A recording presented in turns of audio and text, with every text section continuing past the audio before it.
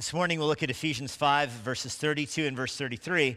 However, there are some antecedents in those two verses. It begins with this mystery. And so I want to read the whole paragraph that leads up to the two verses this morning. So I'll begin reading in Ephesians 5, verse 22.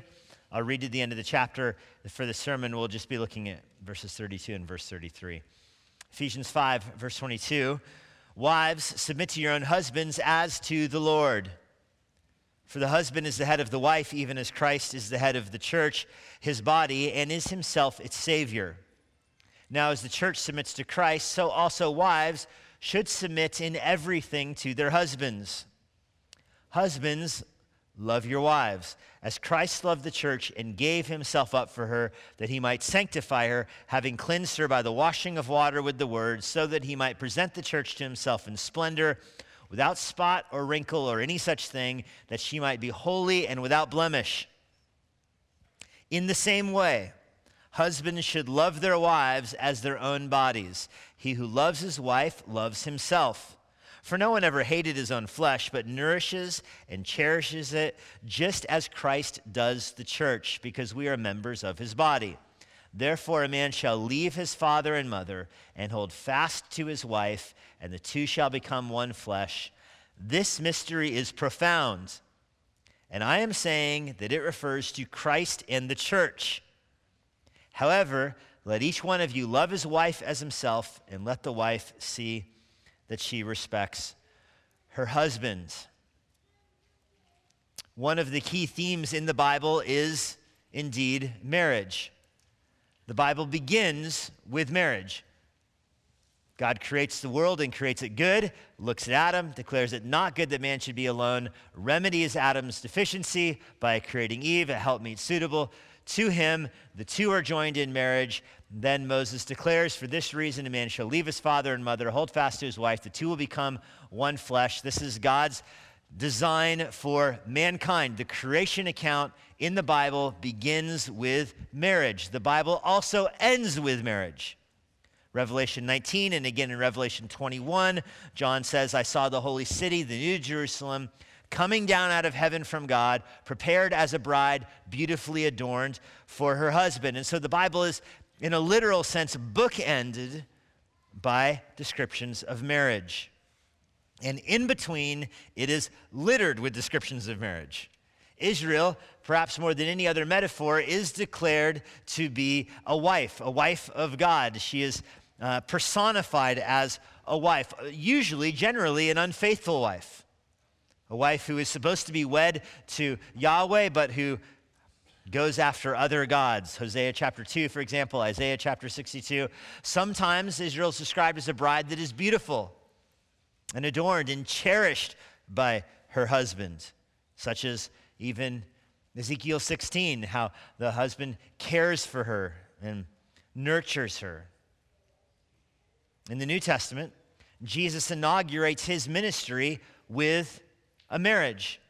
His first miracle is at a wedding ceremony. Of course, back in Genesis, God designed marriage, God ordained marriage, God performed the first marriage. That's not just an Old Testament illustration. The New Testament likewise begins Jesus' ministry with a wedding where Jesus sanctifies and brings the concept of marriage right into the New Testament and into the church.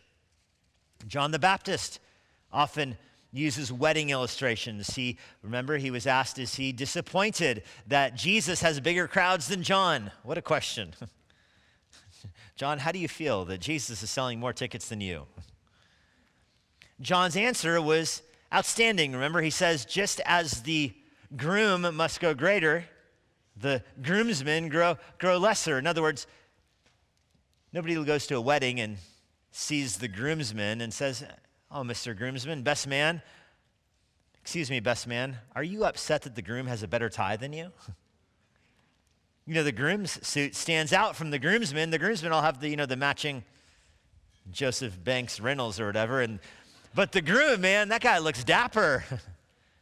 Are you upset that he has a better tie than you? Of course not. You know, the people will line up to take a picture with the bride. Does the bridesmaid feel cheated? She's like, hey, how come everyone wants a picture with the bride? How come not me? You understand that concept. John uses that to teach us the priority of Jesus Christ. That even the greatest prophet in the scriptures, John, the prophets prophesied until John, he says, I'm going to grow less because Jesus is growing greater. Just as the groom, the wedding is about the groom, not the other dudes lined up. In fact, John the Baptist sends messengers to Jesus to ask him if he's the Messiah. Jesus declares that he is by healing the sick and whatnot, and then turns to the crowd that is out there, the crowd that was out there to see this, the crowd that John had been asked about, are you disappointed how big Jesus' crowd is? Jesus turns to them because some of them liked John but weren't receiving Jesus, and Jesus asks them or compares them to guests that go to a wedding and yet don't celebrate. He says, how absurd is it that you would go to a wedding and sit there in the back of the wedding with your arms crossed? I don't approve of this marriage, Rumpf. I brought a gift and signed the guest book, but I don't approve. Jesus says, that's ridiculous. You go to a wedding to celebrate. You go to a wedding to rejoice. So if you're out there because you like John the Baptist, but you won't embrace Jesus, what's going on in your head? It's an illustration the New Testament uses repeatedly. Jesus, in fact, compares his second coming, Matthew 25, to that of a bride waiting for the groom, and the groom will come, like Revelation describes, from heaven to fetch his bride. But the most significant New Testament teaching on marriage is, in fact, Ephesians 5, the passage that we just read. And as we read it, we understand that marriage is not a picture of redemption necessarily as much as it is of union, of the church's relationship to Jesus Christ, us being united in perfect union to the Savior. That's what marriage represents. It's a picture of how Jesus not only dies on the cross for the church, resurrects from the grave for the church, but more than that, how Jesus is now joined, united. We have a real mystical union with the Lord. We are one with him, hidden in Christ. Marriage is a picture of that union we have with Christ. It's a picture of the gospel that crescendos with our union with Christ. This, by the way, is why so many people are antagonistic towards marriage. Because they're antagonistic towards the gospel. This is why the devil assaults marriage. Because the devil is antagonistic towards God. The devil rejects Jesus Christ. The devil rejects that humanity has dominion over the earth. The devil rejects the picture of redemption. The cross would be the focal point of God's self-revelation. The devil rejects all that. And so he brings out his vitriol on marriage. The devil not just doesn't want to just tempt Adam and Eve to sin, but wants to tempt them to sin in the exact area of marriage. Paul makes this point clear in 1 Timothy 2. The devil went after them in the context of marriage because the assault is on God, who reveals himself through marriage. An illustration, perhaps, will be helpful. We live in a country where people protest Chick-fil-A of all things. Why do people protest Chick-fil-A? Do they not like pickles on chicken? People don't protest Chick-fil-A because they don't like the chicken sandwich. They protest Chick-fil-A because they don't like the God of the chicken sandwich. I mean, right? You don't have to think about it for more than 2 seconds to figure that out. Or a different illustration. Why do people burn the American flag? Do they not like the color scheme of red, white, and blue together? The stars really clash with the bars, you know? No, they burn the flag because they reject the notions of our country and what our country stands for that the flag represents. But they can't get their arms around the neck of the country, but they can burn the flag. This is why people attack marriage, because they would like to attack God, but they can't get their arms around God. They can get their arms around marriage. And so you see this in all kinds of attacks on marriage, from redefining marriage to devaluing marriage, all the way just to sexual intimacy outside of marriage. The idea that you can do what you want to do before you're married. After all, what does marriage even mean? It's nothing. It's just something formal. You file paperwork with the court. Who cares? Blah, blah, blah, blah, blah. That's an assault on God and God's own self-revelation of marriage. People want to live for their sin, not for the Lord, and that's a great way to live it out, to attack the holiness of God right at the foundation of marriage, to devalue marriage. It's not that people hate marriage. Of course they wouldn't say that. They just hate the God that's behind marriage. In contrast, God gives his church marriage to help us understand the gospel. The marriage is a picture of the gospel. Again, not just the redemption of the gospel, but the union we have with Christ. Marriage is designed to teach that. Paul says in verse 32, this mystery is profound. And I'm saying it refers to Christ and his church. Now, the word mystery in the in the New Testament, but specifically in Ephesians, but in all the New Testament, the word mystery means something once hidden, now revealed. Something that was obscured in the Old Testament, revealed in the New Testament. So that's what the word mystery means. It's a little bit different than we often use it in English. In English, we might use it as a mystery. You got to figure out, who done it kind of thing. When the New Testament uses the word mystery, it's something that was hidden in the rearview mirror. In the Old Testament, it's hidden. The New Testament, it's been revealed. Now, the mystery, most uses of the word mystery in the New Testament are about the same thing, the union of Jews and Gentiles in the church together. The Old Testament, that was mysterious. It was hidden. In the Old Testament, you know that God is the God of Gentiles and of Jews. He's the covenant God of the Israelites. He calls the Gentiles to conversion. Israel is a light to the nations, but it is mysterious how that will work out. You see widows saved from Gentile lands. You see the Queen of Sheba who makes a profession of faith and declares the greatness of Yahweh, but then she goes away. There's no ongoing covenantal activity from Ethiopia to the temple. If you're living outside of Israel, you don't have access to the Levites or the temple worship or the sacrifices. So it is very much hidden in the Old Testament. How can God be the redeemer of the Gentiles as well as the Israelites? Remember, in Ephesians 3, we talked about this, that the Old Testament is a wall that is built to separate clean from unclean, Jew from Gentile. It is a dividing line. It's a block. And the New Testament tears that down. This is the mystery that in the church, the Jews and Gentiles are united in the same redemptive body together. So Paul is saying that marriage is an indicator of that, but not just that. Paul goes even deeper here in Ephesians 5, verse 32, to refer to Christ in the church. So not just the union of Jews and Gentiles, it is that, of course, but it is more than that. It's the union of Jews and Gentiles to the Savior, to Christ. That's the profound mystery, hidden in the Old Testament.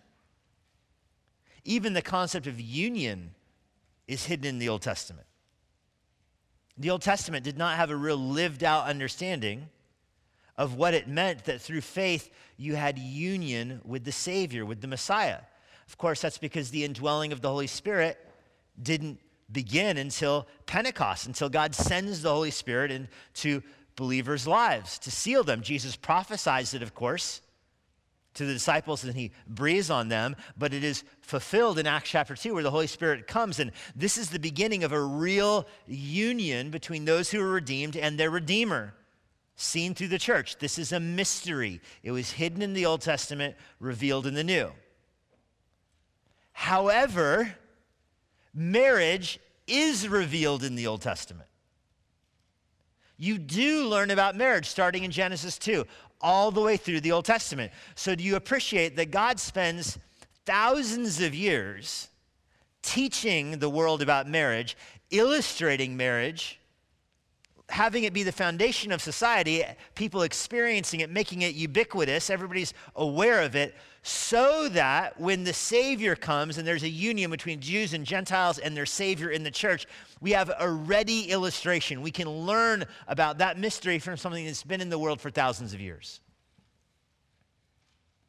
Now, it's important, I think it's important to understand that God designed redemption before marriage. God did not stumble upon marriage in the world. So there's marriage in the world. God doesn't encounter marriage in the world. And then kind of reverse engineer redemption. Like, okay, here's marriage. Wow, look, people are getting married. They like it. You know what? That could work as a pretty good illustration for how I'm going to save people. It goes the opposite way. God first designs redemption. Then he designs marriage in order to illustrate redemption. You have to have this order correct, I think, to understand what Paul's talking about here in Ephesians 5. And this is important for salvation, for you to think about salvation as well.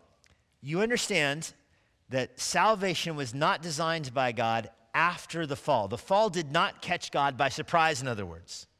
God didn't make the world good, perfect, then sit back. Then the devil comes in the world. People sin, fall into sin. God curses the earth and metes out his punishment for sin and then says, now I've got to do something. What's a good plan? I know, Jesus, the gospel, the cross, let's do it. No, Revelation describes Jesus as the lamb slain from before the foundations of the earth. So the last book of the Bible describes Jesus as slain before the first book of the Bible. Before the first day of creation, God had already purposed redemption.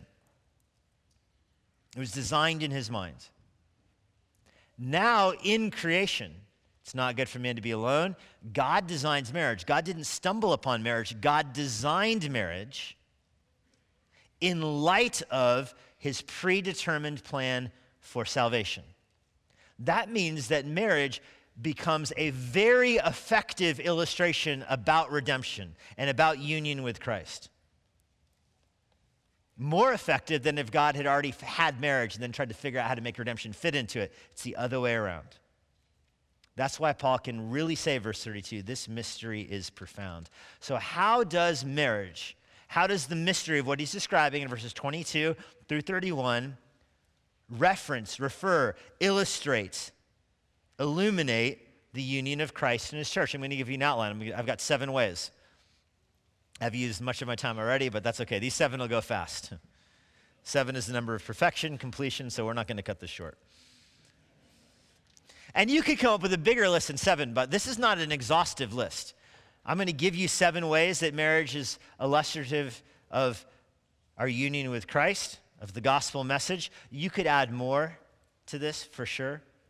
This is just to get your mind started thinking. And again, to remind you, when I'm calling this a mystery, I'm saying this was taught in the Old Testament. It was taught, but it was not revealed in the fullness of Christ. So marriage, of course, taught, but Pentecost and the fullness of Christ and the revelation of the church and all that is what takes the sheet off of the mystery, and now we can see it in all of its fullness. It was there in the Old Testament, just covered. Now it's revealed. And so perhaps some of these lists will help you see that. First, relational. Marriage is relational. So my list, these 7 points, will all be descriptions of marriage. When you understand how marriage is these 7 descriptors, you will have a better understanding of how the gospel is those things as well. So first of all, I'm saying marriage is relational. You get this from Ephesians 5. Husbands are loving their wives. Wives are submitting to their husbands. Wives are respecting their husbands. Down in verse 33, there's a relational dynamic to marriage. The husband pursues his wife. He proposes to her. He marries her, and then he lives with her. And that's not just a technicality. It's not just a shared address.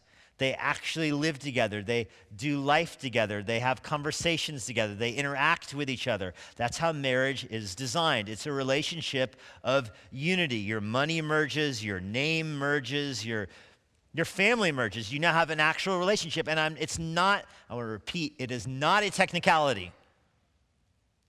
It's not just paperwork you filed at the courthouse. There's a real relational union that comes in marriage. It's a relationship of unity. As you dwell together, as you live together, you're in a relationship with another person. It's not simply technical, but it is personal. Let me give you an illustration. There was a guy at Emmanuel who's in heaven now, which is why I feel that it's acceptable for me to use this illustration. If you were alive, I wouldn't still use this illustration. But he had been married for decades.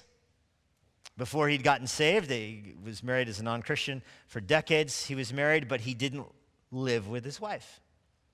They moved out from each other early on in their marriage, but they would meet every Saturday morning at the McDonald's across the street for coffee. Once a week they met for coffee. Didn't get a divorce. That's their marriage. Coffee, Saturday morning, McDonald's. Does that count as a marriage? I don't think so. There's no relational dynamic there. There's no living together. There's no personal relationship with that. The gospel is not like that. It's not that you have an official, technical relationship with Jesus Christ, that you signed the card, you said the prayer, you made a a decision, you made a commitment to Jesus Christ, and now you are, in a relationship with Jesus Christ that is just technical. No, you're supposed to actually have a relationship with Jesus Christ. You're supposed to actually pray to him and hear from him and serve him and worship him and have communion with him through his word. And let me illustrate this the same way again. When I described the guy whose marriage consisted of coffee at McDonald's on Saturday mornings, some of you laughed out loud, and most of you probably laughed in your hearts. True? But I wonder or fear that some of you have a relationship with the Lord that might be similar to that. You see the deficiency of that when it comes to marriage. Marriage can't be coffee once a week. But do some of you approach your relationship with the Lord like that? Instead of coffee at McDonald's, it's the same intersection. You just go to church once a week. Here you are for an hour and a half. Then you go home. Don't worry, I'm totally a Christian because I'll be back next week. That's not a relationship. It's not a relationship with the Lord. That's absent personal communion. That's absent any kind of real union with Christ. You recognize that a marriage that looks like that is a sham marriage. Probably legally, it could be annulled. I hope your relationship with the Lord could not legally be annulled. I hope it is more complex and rich and diverse than that, because that is how it's designed. It is supposed to be, your relationship with the Lord should be more like a marriage than it is like a business relationship. It should be more like an actual marriage relationship, a healthy marriage relationship, than it should be some kind of technicality that you're a Christian because you said something once or prayed something once or walked an aisle or signed a card. No, the union you have with Christ is relational, it is robust, it's complex. You relate to him as a person relates to his father, or as a wife relates to her husband. That's the design of marriage. That's the design of the gospel. They overlap in that area. When you understand the healthiness of a personal relationship in marriage, you understand how it can point you to Jesus Christ through the gospel, having a personal relationship and personal union with the church. Secondly, marriage is personal. Not just is it relational, but secondly, it's personal. Jesus saves people one at a time. When you enter into marriage, you are entering into it as a person, not as a corporate entity. Corporations can't get married. They can merge, but they can't get married. One business buys out another. They don't walk an aisle with bridesmaids and groomsmen and have a pastor there and they make a covenant to merge their relationships equitably. You have Macs, we have PCs. We'll make it work. No, marriage is not like a business merger. It is a personal. It is two people that are entering into an exclusive relationship with one another. They're making a commitment and a covenant. By the fact they're joining to each other, it means they're not joining to others. It's exclusive. When Deidre said yes to me, she said no to 3.8 billion other men. Do you follow that logic? When I get married to Deidre, I am not getting married to 3.8 billion, give or take, other women in the world. I was bored this week, so I did some math. If I were to propose to every woman in the world, and she were to say no, let's say I got this down fast, like 1 second each. Will you marry me? No. Next. Will you marry me? No. Next. 3.8 billion women. It would take me about 120 years to work through the whole world. But then I remember other people are being born, so my math gets totally thrown off at that point. That would require calculus to figure that one out. But the second she says yes to me, now I don't get to ask other people now. She said yes. What a time saver.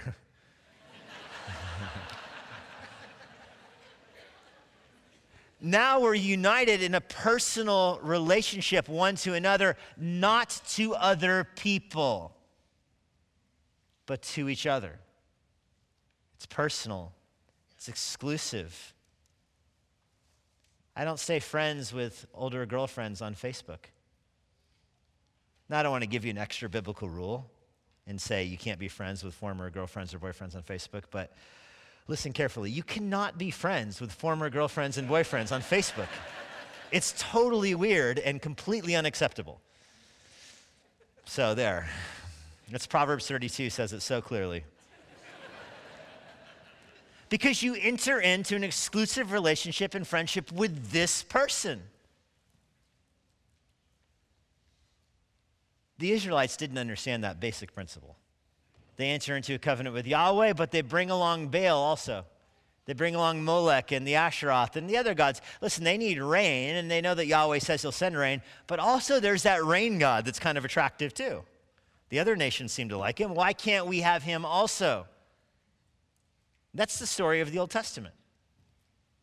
Paul gave them marriage, or God gave them marriage to convict them and confront them. That's why God uses that illustration so frequently in the Old Testament. It wouldn't work in marriage. That's why God continually calls Israelites an adulterous people for taking that approach to marriage. Now you jump to the New Testament. Paul uses the same principle to teach us about the exclusive nature of our relationship with Christ. You shouldn't be frenzies with other religions. When you come to faith in Christ, you are saying no to every other, no syncretism. You're saying no to every other religion. You don't dabble in it. You don't keep it on the side. You don't, come to Christ but still participate in a little bit of works righteousness. A little bit of works righteousness here or there. It's an assault on the integrity of marriage. It's an assault on the integrity of the gospel and the union Jesus has with his church. Jesus pursues his church, and then he wins them, and now you're in a personal relationship with him. God doesn't staff out his worship. Do you know that? He doesn't hire people to come worship him in like a professional capacity. No, he saves individuals one at a time that are added to his body. I know we're all members of the same body, and the analogy is not perfect because we're a corporate body. A corporate means, made up of different parts, but the point is, the corporate means we're made up of different parts. We are a corporate church. We gather for corporate worship, different pieces of the body together, different members of the body together. But those members are individuals that are saved one at a time, and they approach God as individuals. Even when they do so corporately, we approach God as individuals with the congregation in a unique, personal, and exclusive relationship with Jesus Christ. Thirdly, marriage is physical. Marriage is physical. So far, the things I've said could sound academic or ethereal, abstract even, but God makes marriage in a very physical and non-abstract way. Marriage might be an abstract concept to you if you're single, but once you're married, it ceases being abstract. You have physical contact with this other person. You hold hands with this other person as kind of a token of your physical affection. You bump into each other in the kitchen. You're unloading the dishwasher, and there are two people trying to occupy the same space. So I better leave the kitchen just to be safe. No, you bump into each other. You hold hands with each other. Listen, married people might even kiss. My kids catch Dieter and I kissing. Two of them will try to pull us apart and yell at us, and one of them will clap and cheer. If you know my girls, you can figure out who is who in that pretty easily.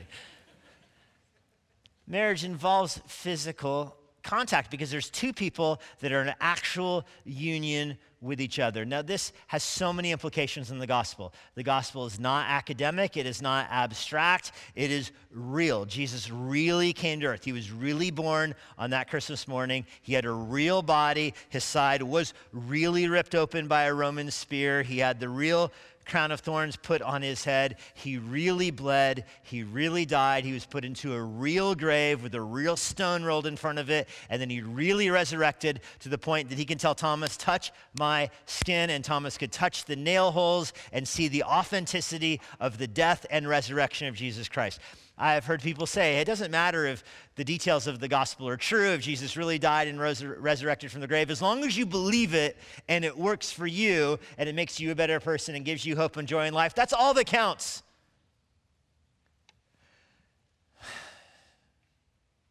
Does it matter if you're really married? Of course it does. Of course it does. You have to actually be married. It really matters if you're really married. Of course it really matters if Jesus came to earth. We take communion with real bread and real wine to underscore that same point. There's a reality, a physicality to the gospel. But the point goes beyond just the veracity of the incarnation and the crucifixion and the resurrection. It gets to the union we have with Christ, because Paul uses the same kind of logic somewhere else. 1 Corinthians 6, verse 16. You can turn there, you can listen to it. I'll just be there very briefly. You can listen to me as I read it. 1 Corinthians 6, verse 16, Paul says, "Do you not know that he who is joined to a prostitute becomes one flesh with her?" He's quoting from Genesis 2. He who joins to a prostitute becomes one flesh with her. Because as it is written, the two will become one flesh.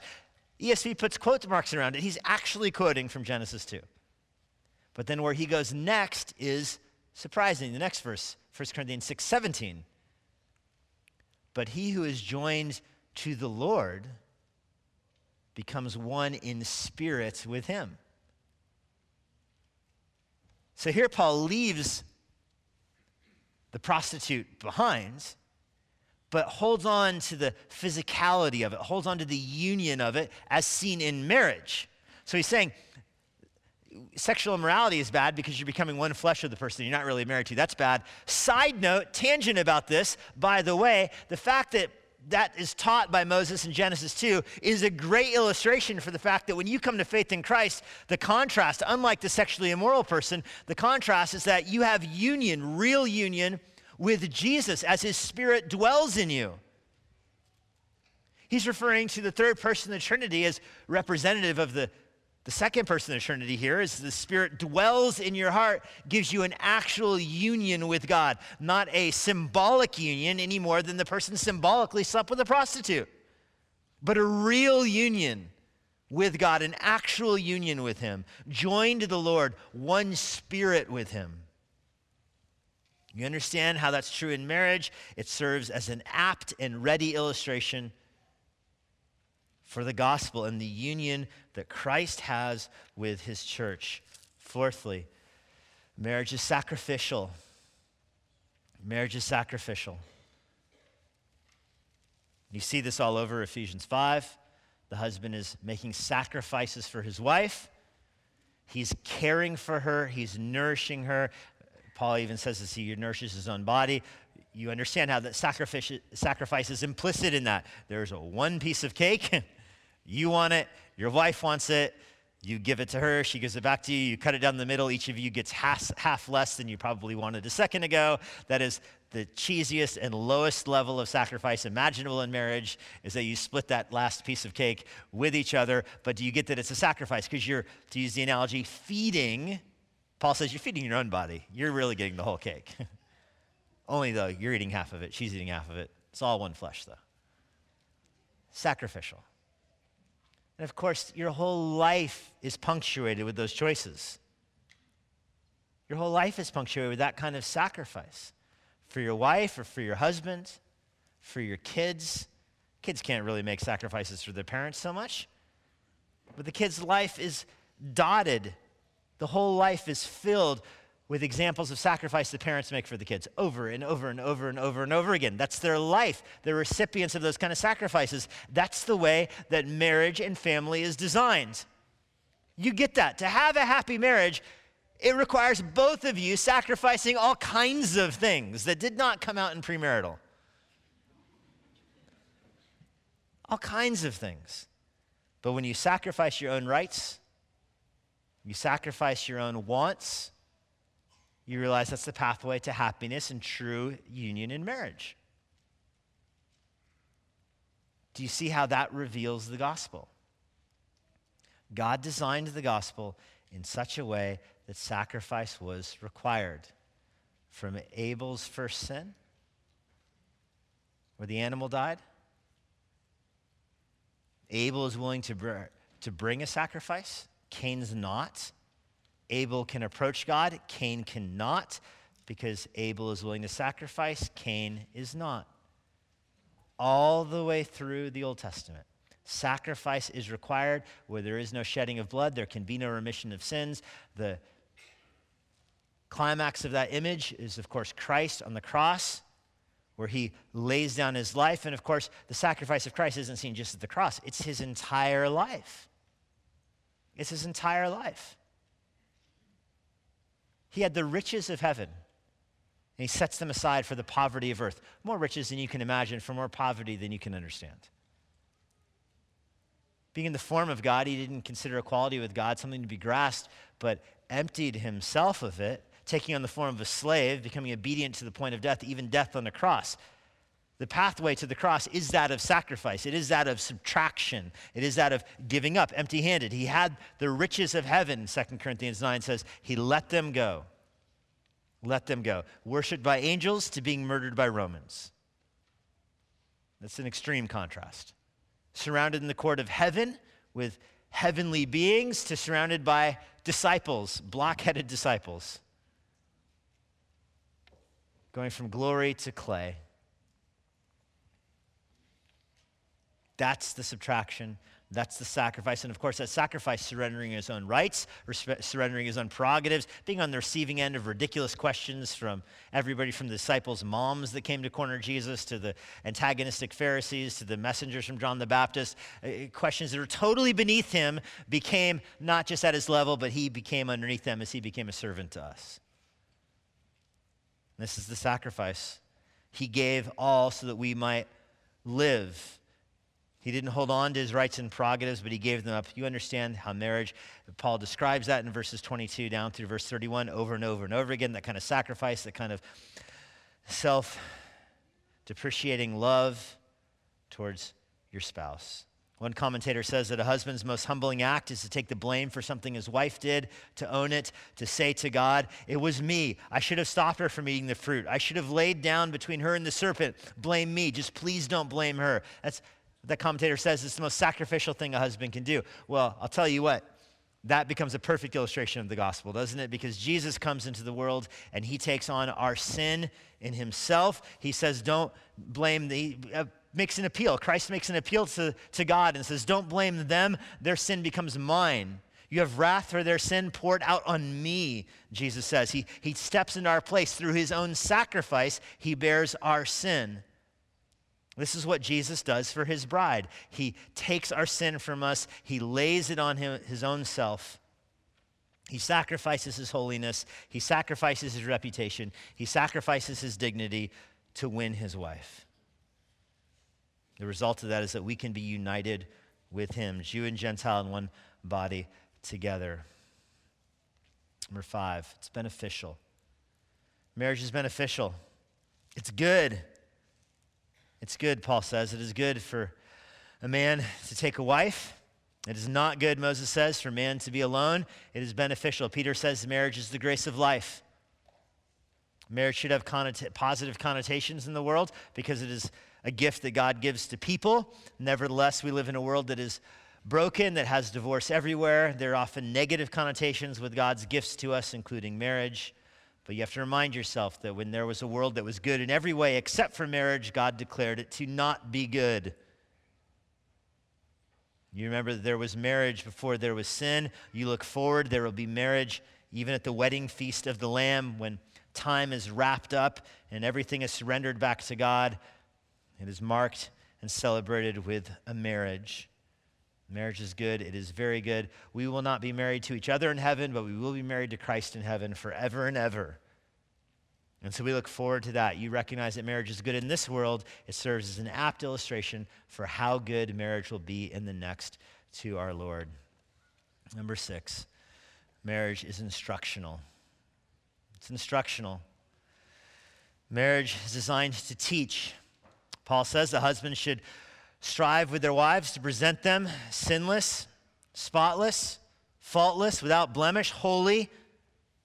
That's what's happening in marriage. God is sanctifying both of you in marriage. He's sanctifying you as you encourage one another, as you provoke one another to love and good deeds. I love that Paul uses the word provoke one another to love and good deeds because it has that kind of provoking element to it. Anything from basic is like, so have you prayed yet today? Have you read the Bible today? Hey, don't provoke me. But those questions are designed to provoke you, designed to encourage you to the word. Husbands are supposed to lead their wives into the word. They're supposed to strive with their wives to sanctify them. to work in the context of family. Now, this looks different in every family. Some families, the husbands and wives, read the Bible together and pray together. Sometimes they do it separately. Sometimes some families have family devotions. Some families teach their kids to do devotions independently. Your family, your mileage may vary on this, but it's got to look like something. All your families may not approach this the same way, but you got to approach it somehow. The details of what Ephesians 5:27 might look like might vary, but it's got to look like something. And what it should look like in the broad picture is progressive sanctification as you wash yourself with the word, as you pray to the Lord, as you in the context of marriage and family are striving in godliness to grow in holiness with each other. That's what marriage should accomplish in your life. Marriage was given to you to sanctify you, and sanctification is a good thing. Ditto with the gospel. God doesn't save you and take you home. He saves you and leaves you in this earth for the rest of your life for the purpose of your sanctification. Everything that happens to you in this life is designed to sanctify you. When you understand that, it takes away like 90% of other theological questions. Everything that happens in this life is designed to sanctify you. Yeah, well, why did God allow this bad thing to happen to me? For your sanctification. Marriage sanctifies you. The gospel sanctifies you. You're declared to be holy, and then the Lord works with you and through you to manifest that holiness throughout the rest of your earthly life. Marriage is a picture of that. And finally, number 7, federally. Marriage is federal. We talked about this last week. I don't need to repeat all that again. The word federal, if you recall, means covenantal, where two people enter into a covenant with each other. There's generally a representative involved in that kind of federal covenant, where one stands in the place of another. You get this in the garden. Adam, in that sense, was our federal representative in the garden. He stood in for all of humanity in the garden. You get this with Jesus in the wilderness, that Jesus was our representative as he was tempted in the wilderness. He stood where Adam stood. He withstood what Adam did not withstand. He succeeded where Adam failed. So Jesus becomes a better federal head for us than Adam is. He stands in our place, securing our righteousness through his own obedience, and that is evident on the cross. On the cross, he takes our sin. He is standing in our place. On the cross, our sin becomes his sin as he suffers and dies as our substitute. This is true in marriage in the sense that as the husband and wife are married, they are joined to one another. The husband represents the family. They take the husband's name. The husband can represent the family towards the world. It doesn't diminish anybody's individuality in the marriage relationship or anything like that. It is a picture of the reality of the gospel that I just described. Why would God design marriage so that one person can stand on behalf of, there's only two of you. Do you really need a representative when there's two of you? I mean, it's like there's two of you on a deserted island. You have to vote which one is going to represent you to the government. There's two of you. You are the government. Well, God makes marriage this way to be a picture of the union we have with Christ. The husband stands as the head of his wife. Why? So we can understand better how Jesus stands as our head, that he is our representative, that he stands before the Lord in our place. He accomplishes that for us. This is where the road of Ephesians 5 meets the rubber of verse 33 here. And Paul says this is going to be played out in your life. Each one of you should love his wife as himself. And the wife should see that she respects her husband. Whole books have been written on this. Whole books have been written about how, husband's greatest need is respect and a wife's greatest need is love. And I don't know. There might be some truth to that. Some of it might be psycho mumbo jumbo. I don't know. But Paul does end this description by reiterating the command earlier. I don't know if it rises to the level of man's greatest need is or wife's greatest need is or whatever, but it rises to the level where Paul sums up his teaching on marriage with this point that wives are to be loved by their husbands. Husbands are going to be loving themselves. They better share some of that with their wives. And the wife should see that she respects her husband. The wife wants to be respected. She should see that she respects her husband. All that is tied together in the context of marriage. When you look at this whole picture, you understand that we are known by God and God knows us. And when the Bible says that For example, Adam knew his wife. What does it mean when it says Adam knew his wife? You know what it means that Adam knew his wife? Abel. That's what happened when Adam knew Eve. Abel happens. Through Christ, we're known by God. It's intimate language. It's personal language. It's particular language that God knows us. He seals us with his Spirit. He knows us personally. We relate to him as an individual. His Spirit dwells in us, a physical connection to him, as we have faith that Christ sacrificed his life on the cross for us. This is the best thing that God can give us is his Son, and he gave it to us. And he gave him to us to instruct us on how we're supposed to live through faith in Christ and then in a life of holiness. That's why he gave him to us. And it's all wrapped up with understanding that he is our federal head, that he stands in our place before God. If you're here this morning, you've never given your life to Christ, I appeal to you to, maybe you don't come from a good marriage. Maybe you don't have a good family. Maybe you were raised in a broken home or whatever. Understand that the picture that's presented here in Ephesians 5 is better than that of your family. That you have a heavenly Father who will never leave you. You have a heavenly Father who will never forsake you, never harm you, but only cherish you, only nurture you as he gave his own Son for you. If you came from a good marriage or a good family, raised you, recognize that's a blessing from the Lord, and God gave you that blessing so that you'd have a better and more rich understanding of Jesus Christ and the gospel. If you're here this morning, you've never given your life to Christ, I pray that you would at least grant that there is such a thing as good and healthy marriages in the world, and grant that that existence of a thing is good. It's good for those people and it's good for society. And then go from there to the fact that it's good to teach you about Jesus Christ better than any marriage, better than any family. And that through faith in Jesus' death on the cross for you, faith in his resurrection, his real resurrection, that you can have your sins forgiven and be joined in union with Christ, a union that will never be divorced, that will never be torn asunder, that will be perfect and eternal, better than any marriage you can experience with Christ through faith in him. Lord, we're thankful that you gave us the gospel to sanctify us, to have our sins forgiven, to declare us holy. And so, Lord, I pray for people here that have never believed that message. I pray that today they would give their life to Christ. Today they would surrender their life. And they would say, I do to Christ. They would bow the knee of their heart to Christ. And to you, I pray that you would receive them. That there would be joy in heaven at sinners who repent. I pray today in this room there would be sinners that give their life to you. We know that only your Holy Spirit can do this, so we pray to you and ask that he would save people today. In the name of Christ, amen. And now, for a parting word from Pastor Jesse Johnson. Thank you for joining us today. If you're in the Washington, D.C. area, I would love to see you at Emmanuel Bible Church. Our service times and church information are on our website at ibc.church. For more information about the Master's Seminary and their Washington, D.C. location, go to tms.edu. I hope this resource has been a blessing to you, and it helps you seek the Lord daily, serve others around you, and share the gospel of Jesus Christ with boldness. May the Lord bless you.